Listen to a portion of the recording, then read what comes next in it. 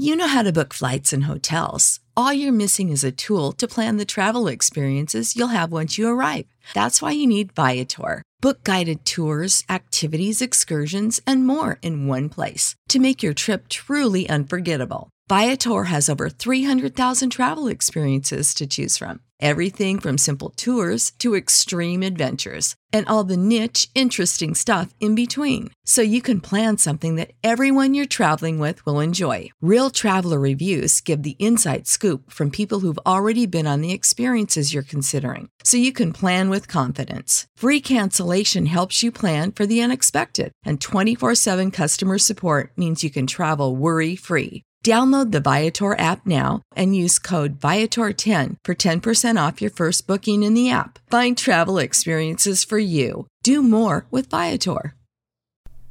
I'm Commander Shepard, and this is my favorite lorecast on the Citadel. Welcome to the Mass Effect Lorecast, the podcast where we explore the vast universe of lore behind the Mass Effect games. We'll talk about all the details you may have missed, ask the hard questions, and more. Meiji Moos, I do not own a dress that fits me, and I can't fit into my wife's dresses either. Welcome to the Mass Effect Lorecast, everybody. This is why you need to be here for the live show during the pre-show, where we get to talk about the weird discrepancy that keeps men from wearing very long t-shirts as dresses in public. This is your host, Tom of Robots. I'm back with Sam and Seven the Legend. Sam, welcome. How's it going, buddy? Thanks. Going well. We've been talking about whether or not we could get away with wearing extremely long shirts in public. Like some women's dresses look like really long shirts, and it's totally acceptable for them to wear those in public. In fact, half of our population can get away without ever wearing pants ever. But if I was to do that at a Walmart, I would end up on the People of Walmart website, and I might get arrested. Totally double standards. Yeah. Yeah. It's weird. It's just a weird thing. But anyway, what are we talking about today? This has absolutely no bearing on today's topic, by the way. For somehow we just ended up on this. Yeah, like zero. I don't even... How did we get here? Where am I? Is this a podcast? What are we doing? So we are following the pattern of episodes that we started a little while ago. We took a little hiatus. We did some episodes on the survey and then the patron chat, but we are back with our regularly scheduled programming on character episodes. And so today we are talking about not Space Dad, but Space Uncle. Space Uncle. And he's a cool uncle, too. Space Uncle Admiral Stephen Hackett. How awesome is it that in Mass Effect we not only get a cool like dad character sort of, and then also a cool uncle character? We get a pretty boss uncle character. That's pretty cool. So Hackett is like the stereotypical badass grizzled veteran, I think. He's even got like a badass scar with it, and he is effectively the highest ranking officer that we ever meet in Mass Effect. By Mass Effect 3, he is the naval equivalent of a 5-star general. Which is, by the way, we have not even had many 5-star generals in the U.S. Yeah, that's pretty significant. Yeah, he's the baddest of the badasses. the baddest of asses. When you say it that way, it doesn't sound the same. He is slamming so much ass. Oh God, that's a callback. So anybody who's listening to this as their first episode of the show is going to be so confused. That is a callback to like what, episode 3 or something? I don't even know. 4, 6. Yeah, I think like so. That. I think it was the Krogan Rebellion's one. So yeah. Yeah, but about Hackett, and when he's not slamming asteroids into planets, he is level-headed, and he's down to earth, and he's very much, on the alignment scale, he'd be good. I don't know if he would necessarily be all in on lawful, neutral good, but yeah, I think maybe he's neutral good. Yeah. But he's definitely good, and he's honorable. He has this honorable type of, the way he carries himself is so like badass yet regal. It's like they go together. You know how Clint Eastwood was a badass, but he's a renegade? Right. It's like the counterpart to that. Yeah. Okay. Yeah. So he would be like the sheriff in a Clint Eastwood movie, I feel like. Like But- if the sheriff is equally badass as Clint Eastwood's character. Right. Not a bumbling idiot. Yeah. Right. Yes. Right. Which Right. was so common for those movies. But he's honorable, but at the same time, he's patient and he's cunning. So, there's that trope of in media, the honorable hero is kind of an idiot. You know that trope? Yeah. And he's gullible. That's Right. not the case with Hackett. Right. Like at all. Yeah. He's not blindly honorable. He's honorable as for the right reasons, and uses that as a strength rather than a weakness, which is what you're saying, like the bumbling honorable person. Like that becomes a crux for them. Whereas this is that the right word? Crux? I don't know. Whereas this, you get where I'm going. This is like he wields this as a beneficial quality rather than a negative thing.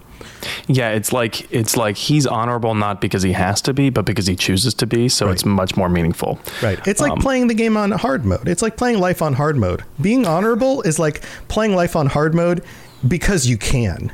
Right. And it's the right thing to do, and you're badass enough to pull it off. That is exactly how Hackett approaches situations too. Yeah, and not just that, but I feel like Hackett is one of the most eminent scholars of Sun Tzu ever. You know what I mean? Yeah. He's the strategy. He's of war. a master strategist. Yeah. Yeah. And it seems like no one could outmaneuver him in chess. I don't know. Maybe I'm making some wild extrapolations there, but regardless, he is described as being, kind of old school and a workaholic. He's the kind of guy that maybe you've worked with this kind of person before. You always see him at the office and he's like a workaholic and he's a good guy and he's great at his job. But you start to be worried for him because you're like, does he have a family? I don't think he has a family. Right. Like, what does the rest of his family do? Like, does he ever spend time with a wife and kids? Like, he's always here when I get here and he stays later than when I leave. And I'm putting in a good 8 to 10 hours a day. What's this guy doing? Yeah. Yeah, exactly. Yeah, exactly. Yeah. So it's like his life is the alliance. That's kind of how it feels. Yeah. Like he's married to his job. Right. But he's not the kind of hard ass that's like unrelatable because of it. He's got the kind of hard ass with the kind eyes type of demeanor. Somebody's gonna have an ass counter. Somebody in chat needs to keep an ongoing ass counter.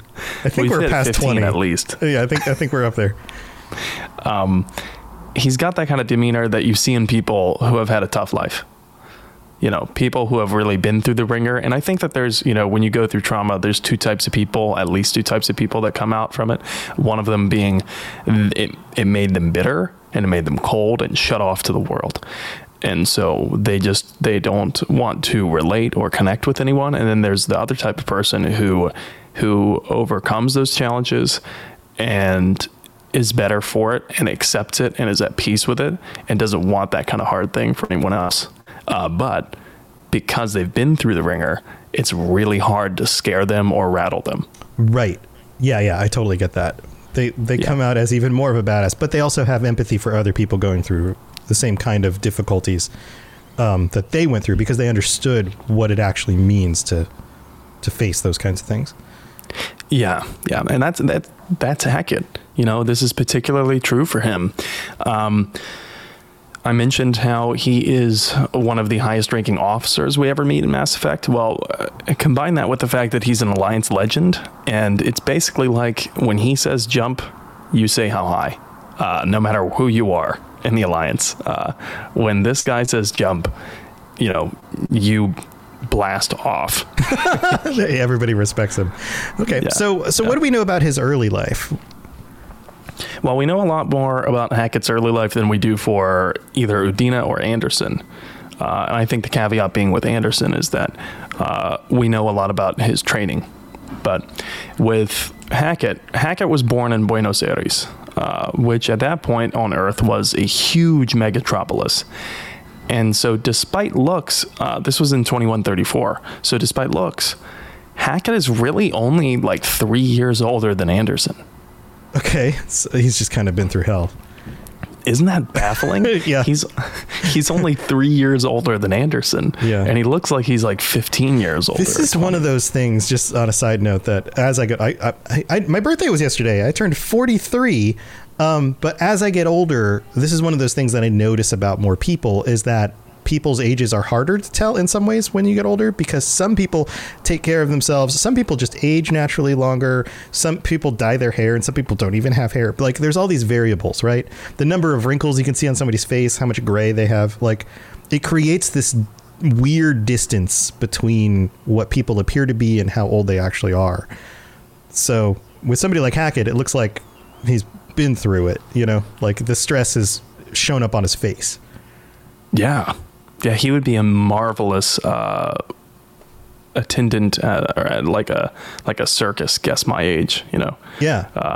Because 2134, that would make him 52. No, I'm sorry. Man. 2170. Why can I not remember the date? What's 2178? 78? No. I was going to say 7. 2183. Sorry. 2183. Okay, that is the beginning of Mass Effect 1. All right. So that would make him, quick maths. 2183 minus 2134 is 59. 49. No way. 49? Yeah. He'd be 49? I totally just did the math right tonight. 2183 minus 2134. That was when he was born, right? 49. 2134, yeah. He looks at least 10 years older. Yeah, right? That's unbelievable. He's 49. So he's 52 by Mass Effect 3. Yeah. So yeah, you can tell that the years haven't exactly been kind to Hackett. But at least he has the rank to back it up, because he ascends to the top rank in the entire alliance. So lots of miles on him, and maybe those miles started at a young age. His mother was his only parent. His father wasn't in the picture. Whether that means his father abandoned the family or died, I don't know. But when Hackett was about 12 years old, his mom dies in a pandemic that apparently ravaged Earth in the year 2146. Bummer, dude. Yeah, that one hits home, I'm sure, for a lot of people. I'm sure some people are feeling that, yeah. But you know, I when I learned that Hackett's mom was his only parent, and then his mom died when he was 12, it was almost unsurprising for me, because this is such a common origin story for heroes. Mm-hmm. Well, it begins the trauma that they survive through that makes them stronger in the end, rather than destroying them in the end, right? It creates that. It's the seed of their character building. But it's also a common origin story for villains, too. Right. They're the ones who take that and go in the other direction. It creates extremeness in either way, right? That makes you very different than your peers. It creates extreme personality traits, which either you leverage for good things or for bad things. But no matter what are extreme, like you're saying, he's the guy who's always at work. He's the guy who's always pushing for more, who's always overcoming these things. But that takes an extreme person to do. It does. And I think it helps because he seems to have a community, at least, that's rallied around him. I would have hated to have seen what happened to Hackett in a scenario where he was kind of left all to his own devices. We're led to believe that Hackett grew up poor. So kind of right off the bat, he's getting hamstrung by life, and he's just set up for failure. But like I said, there's a community that rallies around him. So because this is a piece of heroic fiction and not a film noir about an anti-hero. Right. He's not smoking cigarettes and living in the dark. Yeah. Yeah, he's not in like a favela like I could have been a fucking big shot. Like, you know, he's not thinking. I was going to be maybe a commander, maybe a general in the military until I got keel-hauled. So if that's a word you would use, I don't know. Keel-hauled in Buenos Aires. He goes from zero to hero, and I am making a Hercules reference, by the way, for all of our Hercules fans. Great Disney movie, but not so uplifting of a mythological tale. He goes from zero to hero. After his mom dies, he's chosen for a preparatory school called the Advanced Training Academy for Juveniles. And according to the Codex, this is where he shines in science and leadership classes. I don't know what that means, shining in leadership. It's just, hey, you do that. It's one of the things that we talked about this before about how you've, this relates to having mentors growing up and how you feel like you hadn't had a lot of that. But one of my mentors early on was a youth leader at a church I went to in high school. But it's one of those things that people in those kinds of positions look for in the kids they're working with, are kids that naturally rise to the occasion. They naturally take on responsibilities. They naturally inspire other people to do things and follow them. And I think that those are things that you can find in kids in very early ages, is that it's kind of a natural core of leadership potential. And like you said before, sometimes that leads towards good things and sometimes it leads towards bad things. It's a neutral thing that can be harnessed, but the hope is to use that and harness it towards good rather than evil, right? Right. Embracing the light side of the Force, right, not the Sith side. When Hackett turns 18, that leadership is actualized, and he enlists with the Alliance. And so here's where things get a little vague. The lore says that he volunteers to go on high-risk missions to colonize the stars outside of our own solar system. But it doesn't really tell us what that meant. So we talked about in one of the, what was it, the second episode, we talked about opening the mass relays and humans who went on that mission. Does this kind of correlates on the timeline, right? Was he on that mission? I thought the same thing at first, but that was in 2149. So that was just 3 years prior to when Hackett enlists. So close. Yeah. So he doesn't join the Charon relay activation, exodus, but he does go on this extrasolar colonization mission stint. So he wasn't on the mission with Alliance hero John Grisham, not John Grisham. He's Grisham. Different guy. Grissom. John Grissom. But he was on one of the subsequent waves of troops to go through the Charon relay as humanity colonized other systems before running into the Turians in the First Contact War. Hackett could have been. I'm saying could have because it's not exactly confirmed. It's plausible. Mm-hmm. Hackett could have been part of one of the first human teams to travel through a given relay in a different nebula. So there's lots here to work with in the future if the writers want. They left it open-ended. Lots of room for future adventures and stories revolving around Hackett if they want to do that. And he's also got some intriguing physical characteristics like that scar I mentioned. I'm sure there's a story around that scar that we don't know. Right. Well, we do know that there were, even if he wasn't on that first mission, there's a lot of other stuff that happened, after that time, and all this. It totally makes sense that he could be involved with a lot of that stuff. But let's talk about his career progress. How did that develop from that point on? Yeah, well, by the time the First Contact War rolls around, Hackett had been serving already for about 5-ish years and was already commissioned as a second lieutenant. The sidebar here is that to go from orphan, this is a point that we should really drill in, because it's just one thing to read to be like, oh yeah, he was an orphan, and then he got enlisted in the military after prep school, and now he's a second lieutenant 4 or 5 years later. We should drill in the point about how difficult that is, because it's so easy to overlook that. It's not easy to go from orphan to enlisted grunt, serving in high-risk covert ops, and then to become an officer all within 4 or 5 years of each other. Mm-hmm. That's severely impressive. I wonder, and just as a side note, I wonder if some of this had to do with field, what's it called when you raise in rank during battlefield conflicts? Battlefield commission. Right, yeah. Battlefield commission, because maybe he was in dangerous situations, people above him were wounded or killed, and he was commissioned higher and faster due to battlefield service. Because that totally happens. You look at events like World War II, and so many enlisted people rose in rank very quickly because of the number of casualties. Yeah, and it's important to note that he was commissioned as a second lieutenant before before the first contact war started. So it was just like 1 year before. And so it's not impossible, for people to do this kind of thing, but it's exceedingly rare that enlisted personnel would become commissioned officers at such young ages. Yeah. I've spent in my career, I've spent a lot of time around military personnel, and there are plenty of times that people say they're going to go into the military and they enlist, and then they enlist with the intention of becoming an officer at some point.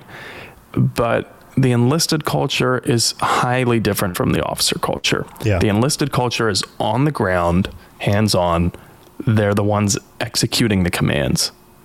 Right. Officer culture is a lot more like a politician. And the two worlds are very different. Management and politics is very much what that world is. Yeah, absolutely. A good friend of mine served in the Air Force, and pretty high up until he recently retired. And then another friend of mine in high school was, just enlisted. And in his 3 years, he didn't do anything other than clean bathrooms on a battleship. That was basically his job for 3 years. And he didn't feel like there was movement forward or up in any significant way. And so he left. But it makes sense. I'm sure it's very competitive when you're one of those individuals who's doing these kind of low level jobs, trying to work your way up, especially during a non-wartime, situation. Yeah. And for young enlisted folk, unless you're going to go back to college and earn a degree and then apply, at least when it comes to the U.S. military, and then apply and make it through an intense training program like officer candidate school and then commission that way, it's not easy. But this isn't something that most active duty personnel have time to do or even, want to do a lot of the time. So then if you're ruling that out, if you're talking about a battlefield commission, which is what sounds like happened to Hackett, that is incredibly rare. Battlefield commissions, those do not happen. Some service members saw those in wartime, like World War II. It's very common in World War II. Right. But you really do have to go above and beyond the line of duty to earn a battlefield commission. And again, it's even more rare in peacetime. In peacetime, it just doesn't happen. Battlefield commissions do not happen in peacetime, it was peacetime when Hackett earned the second lieutenant rank in 2156. So Hackett probably impressed the right people. Yeah, I have a feeling he was a very impressive individual who was connected to the right people, and they saw, again, that leadership potential in him that was found at an early age. They saw that and they were like, okay, you are unique. We need to move you into a role where we can really use your skills. So he does serve in the war then, right? Yeah. Yeah, he does. Yeah. Okay. Well, tell you what, why don't we talk about that part after the mid-break? Because we've got some patrons to thank and, do the mid-break stuff. So here we go. Message coming in. Patching it through.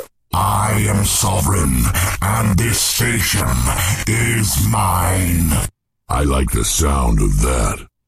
All right, here we are in the middle of the show, and we've got some new patrons to thank. In the last week, we've got 2 new patrons who signed up, a Whittier Frog, wonderful name, and a new Tier 5 patron, Kira C.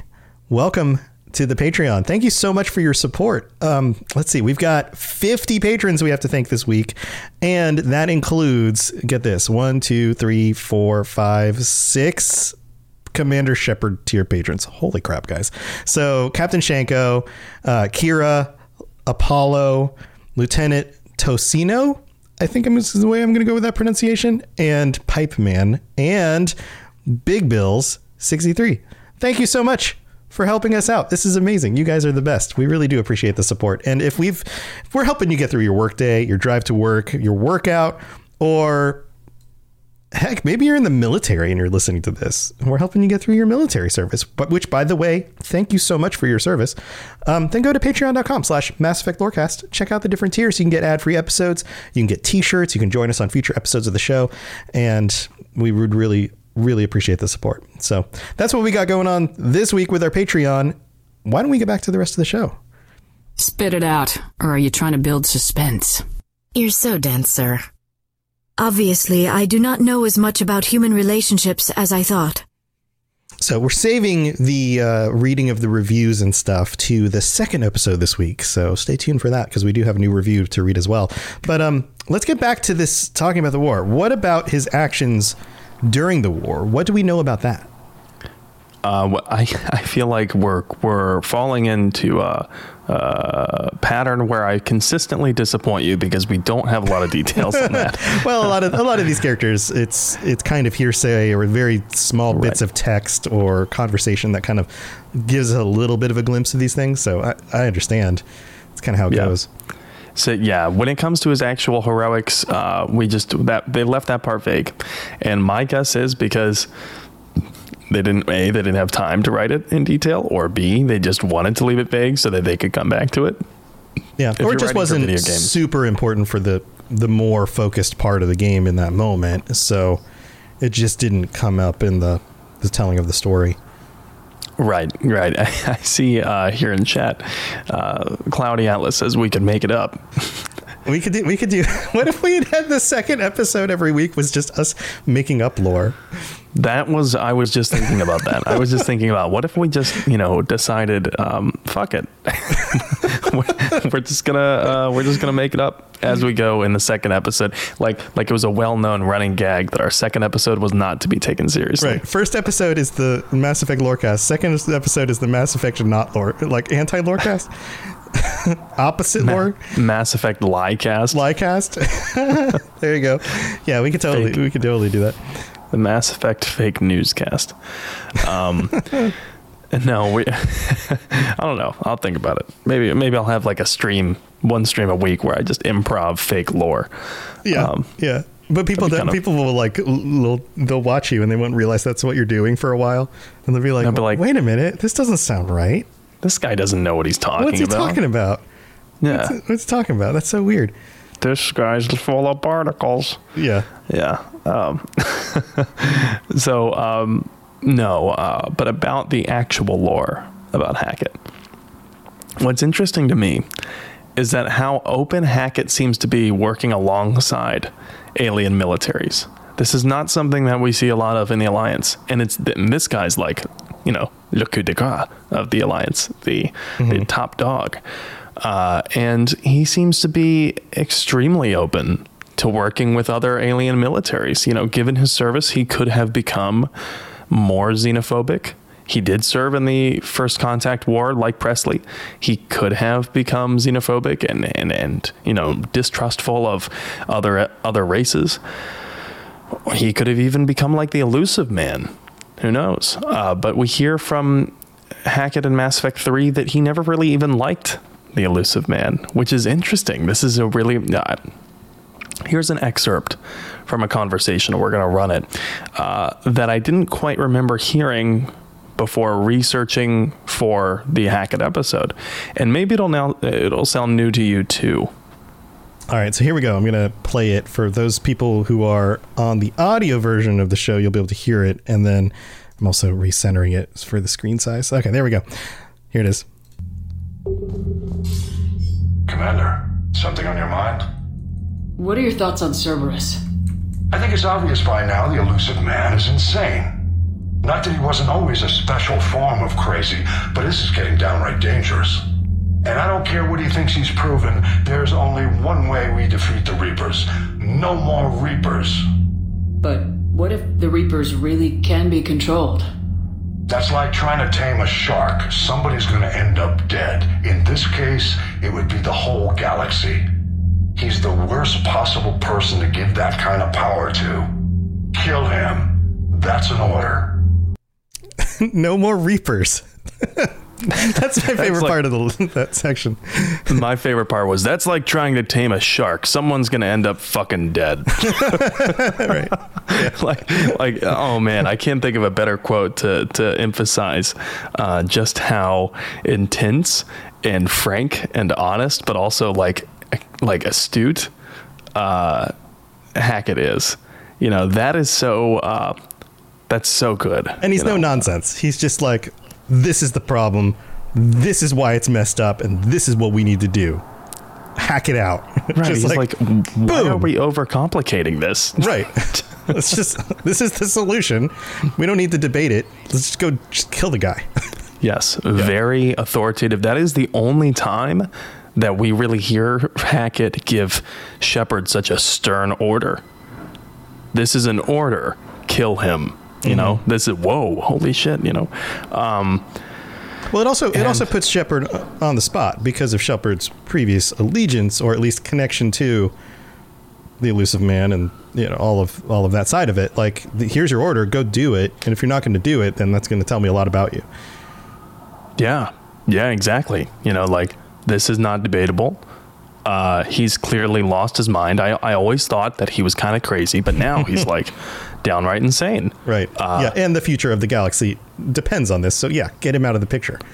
Right. He's like, clearly this guy is a raving lunatic with no bearing on what his actions are going to do to everyone else. You know, he's a megalomaniac. There's a lot in what Hackett did not say there.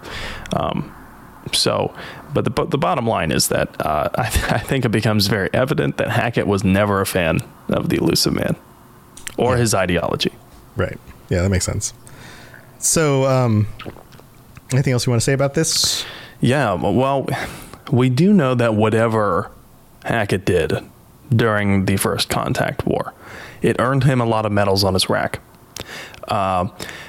We don't know exactly what he did, but it continued to catapult him up the chain of command, farther and farther toward that admiral rank, you know? That's true. I mean, because we've talked about him getting to lieutenant, the distance from lieutenant to fleet admiral is pretty substantial. Yeah. Especially by the age of 49. Yeah, good Lord. Wow, 30 years? Roughly 30 years. He climbs from enlisted, like, grunt to the top of the military. Yeah. That's unbelievable. That's a tall order. That's unbelievable. You know, wow. You know, and in case anyone's not aware of how most modern military ranks work, there's a separate structure of ranks for enlisted folk than there is for officers. So theoretically, this is not how it is in actual application, but the highest enlisted ranking, as I understand it, is theoretically still below the lowest officer ranking, because an officer is an officer and enlisted is enlisted. Right. So technically there's an order of things that you need to follow, like customs and etiquette, where no matter how high you are on the enlisted ranking chain, you still have to salute the officer. And then the officer returns the salute. Right. It's a completely different class. Yes. Yeah. Completely different class.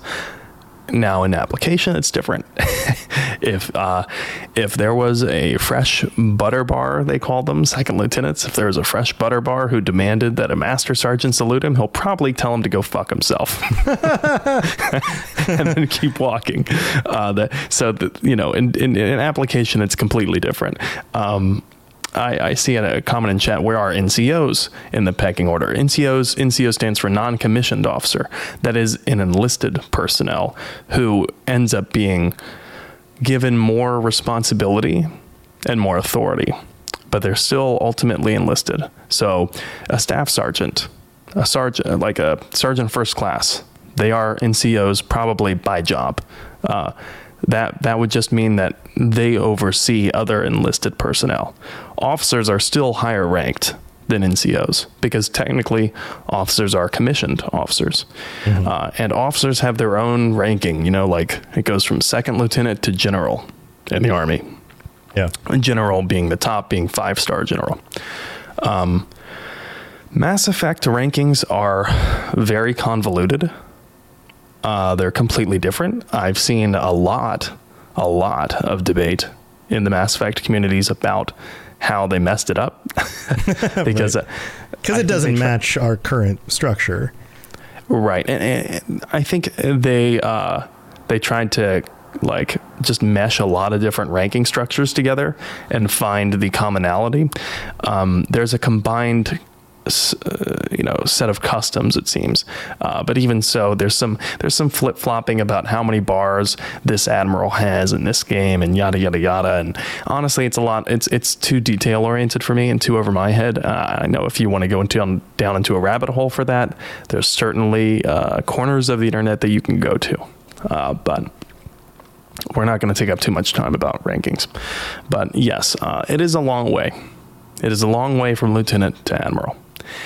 And sadly, we don't have a lot of evidence of just what it was he did to climb to such heights.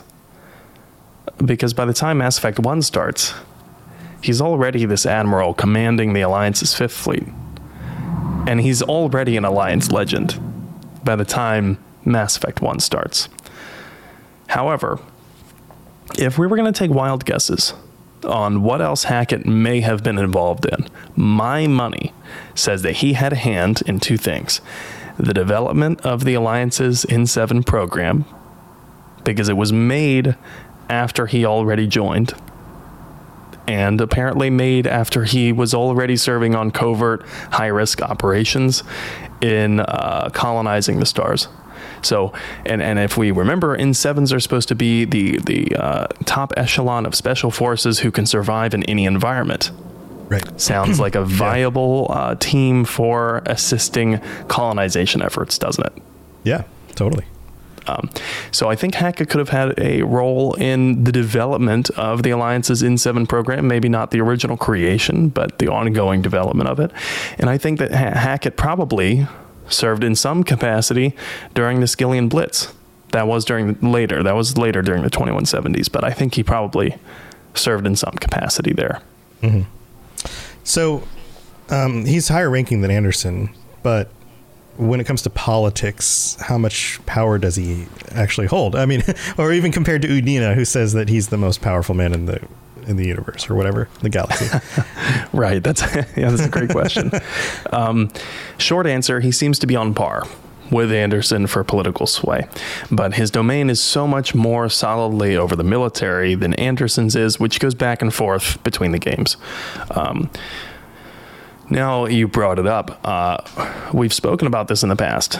In Udina and Anderson's episodes, we talked about how the rift between political and military leadership widens in Mass Effect 3. And there's one moment specifically where Udina says something along the lines of, "There's never been a more powerful person in human history than me." Right. Something like that. So tooting his own horn very hard. But that can be a bit misleading. Because when it comes to directing the entirety of humanity's armed forces, Hackett seems to have total authority. I don't think he's taking orders from Udina there. There is an urgent bulletin that is sent out in Mass Effect 3 to all Alliance personnel, and it kind of confirms this. The beginning of the bulletin, it's very official. It's like Intel bulletin, urgent, right. Code Cobalt 5. I don't even know what that means, but that's what it says. And then it says, report as follows. Under the Emergency War Powers Act, it's a real act, by the way. Under the Emergency War Powers Act, Fleet Admiral Stephen Hackett has assumed command as Supreme Commander of Alliance Military Forces, dated September 2186. After destruction of the Systems Alliance Parliament, blah, blah, blah, blah, blah. So the entire government of the Alliance was destroyed when Arcturus Station was blown up by the Reapers. And because of that, under the Emergency War Powers Act, Stephen Hackett, he basically seizes total command of the military. Yeah. Wow. Yeah. Right? Well. So talk about never been a more powerful person in human history, but who doesn't say that? Yeah. Yeah. Right. Huh. So, yeah, I see a really great comparison here in chat. Nathan Goodrum says, Hackett is basically General Eisenhower in space. Yes. Okay. I'd venture to say it's even more extreme than that, because imagine in World War II, if the UK, France, US, all of the allies had gotten together and they were all convening, and the Nazis bombed the building where they were convening. And so the heads of state of everyone, and then their 4th, 5th, 6th, 7th lines of succession were all decimated in one attack. Right. That's how extreme it would be. Yeah. So somebody like Hackett would take control, or somebody like Eisenhower. Yeah. That makes sense. Yeah. So it's, it might not be the most democratic thing, but wartime decisions, you just gotta you gotta turn on a dime, and you gotta make a decision. You gotta act, otherwise you're going to be destroyed. So it's almost like the Alliance becomes a complete military dictatorship for at least a little time. And I don't think most people alive today quite understand what we would be facing in a time of actual state-to-state war. Mm-hmm. It is not as democratic as you think it is. Yeah, no, it's not. A lot of our civil liberties, a lot of our freedoms are temporarily repealed. Yeah. Oh, look at what a lot of the citizens of the country went through in like the 1940s during World War II. There were a lot of changes, and a lot of people were willing to make those changes for the sake of the war, with the assumption that eventually they would get the rights back. But even now, I'm making a direct comparison. Like, some people right now in the United States really feel like their freedom of speech is under attack. Right, and it's not. They just feel like it is. No, and they might be surprised to know that during a time of war, if you're speaking out against your government because they're telling you to wear a mask, mm-hmm. that could very well fall under the sedition law. Right, you can land you in jail. Yeah. Yeah. You could actually be arrested for maybe differing with your government on such a key, whatever they determined to be a key policy. But right, because it's based on the safety of everyone else, and so therefore everyone has to fall in line for the safety of everyone, and yada yada yada. Yeah, the sedition laws are very wide-reaching, and I encourage everyone to look them up if you're in the United States. And I'm sure Canada, the UK, other places have their own sedition laws, but they're not. They're a little draconian, but there's a reason why they're there. Point is, Hackett is he's justified in taking control of the entire military that way. And while we may have mentioned how Anderson's relationship with Udina is contentious at best, mm-hmm. But it seems Hackett is much more strategic with how he chooses his battles, with politicians specifically. He seems to be he's doing a lot of shaking and, moving and shaking and moving behind the scenes, there's a lot of maneuvering that Shepard, I think, is not privy to. And mm-hmm. Hackett is being transparent as much as he should be, but there's some things that he shouldn't concern Shepard with, I think. Oh, yeah, absolutely. Yeah. And I think Hackett does a really good job of understanding the difference. And Hackett is very much behind the scenes most of the series, and he's not exactly barging into Udina's office and punching him in the face and letting Shepard take the Normandy, in Mass Effect 1. Right.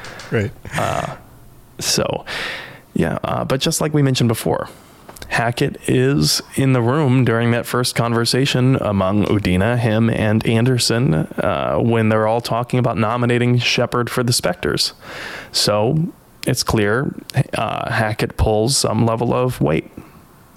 Yeah, so it is kind of interesting. He only shows up at the beginning of Mass Effect 1 like that, because the rest of the time he seems to just kind of pop up when he needs something. He just kind of shows up every so often.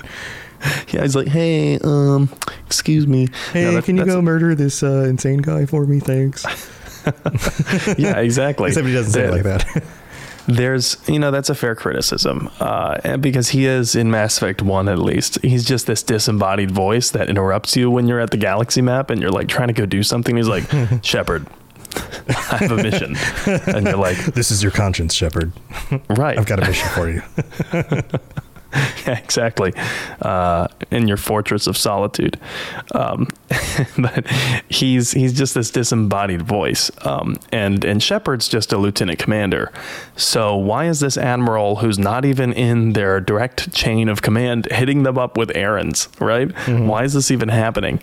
And I think the in-game explanation is that because Shepard is not just a service member, but Shepard is a Spectre now. And being a Alliance Spectre, they represent the entirety of humanity's military. Yeah. So the only people who can really give them orders are, well, they would have to be pretty high up in Alliance Command, aka Hackett. Mm-hmm. Or maybe he's just keeping tabs on Shepard. Oh, that is a really good point. That's a definite possibility. You know, like a manager making sure that you're still playing by Alliance rules too, but not really being able to say it openly. But I think that there could be another deeper, more personal meaning in Hackett's consistent monitoring of Shepard. However, that is going to have to wait until next week. And if people have listened to the show, they probably know what you're referring to, because we've hinted at this before, or at least you've hinted at this theory. Yeah, I this is one of my favorite fan theories, the one that I'm hinting at. And we're going to have to save that for next week, because the next episode we're covering this week is about the news. There was this big piece of news, quote unquote news, that broke today. Yeah. Where I think something was unintentionally put on the BioWare store. So awesome, dude. Well, this has been a fun episode. I can't wait for next week, but we're going to wrap this up because we're going to do the second episode for this week right now. So if you're in chat, hang out with us. If you're listening, then stay tuned. In a few days, the second episode will drop. And you know what? I'll put this episode up early for our patrons as well. I think that this being as like newsworthy second episode will go up at the same time as this episode. So, but in regular schedule, it'll be later in the week. But man, awesome stuff. You got anything else you want to share before we head out? As always, I'm streaming Mass Effect every Saturday. Sassy Shep Saturdays. I am midway through Mass Effect 2 right now with my Sassy Shepard, and you can find me and my streams. I'm streaming other games too. I'm about to start my very first Dragon Age playthrough on Thursday. I hope you enjoy it. So that'll be fun too. And I've been streaming some modded Fallout. I'm thinking about streaming some modded Skyrim at some point. Oh man, I have a list of mods up on my the Robots Radio website if you want to try out some that make your game look really freaking good. So down. I want to push Skyrim to the far ends of where my 3070 graphics card can take it. Yeah, it should go pretty far at this point. So yeah, you're in for a treat. So yeah, I'm doing that every Saturday, Thursday, or Thursday, Saturday, and Monday. And you can find me on Twitch at N7 The Legend. Awesome, dude. If you want to check us out live, we're live on Monday nights starting at 10:30 p.m. Eastern, 7:30 p.m. Pacific on the Robots Radio channels. So that's Twitch, YouTube, and Facebook. Just search Robots Radio for each of those and pick the one you like the best. I've got my stuff going on. I've got all my shows, all the different lorecasts that I do, and you can find more about the network in general, all the other shows on the network, and even joining the network if you want us to help you launch your podcast and make it successful, because you'll have my help and a number of our other hosts as part of the Robots Radio Rocket Club. You can go to check out all that stuff at robotsradio.net. And I've been writing some music. I've been writing music lately, so that's been my thing. I might stream more of that later this week. No telling. It's kind of at random times, but that's what we got going on. And thanks again for tuning in for this episode. We'll be back real quick for the second episode this week, and stay tuned for that. But thanks for being here, everybody. See you next time. Thanks for tuning in to the Mass Effect Lorecast. We'd love to hear your opinion and thoughts on the lore of Mass Effect. Reach out to us on Twitter at Mass Effect Cast, or check out the Robots Radio Discord. Also, you can send us an email at masseffectlorecast@gmail.com.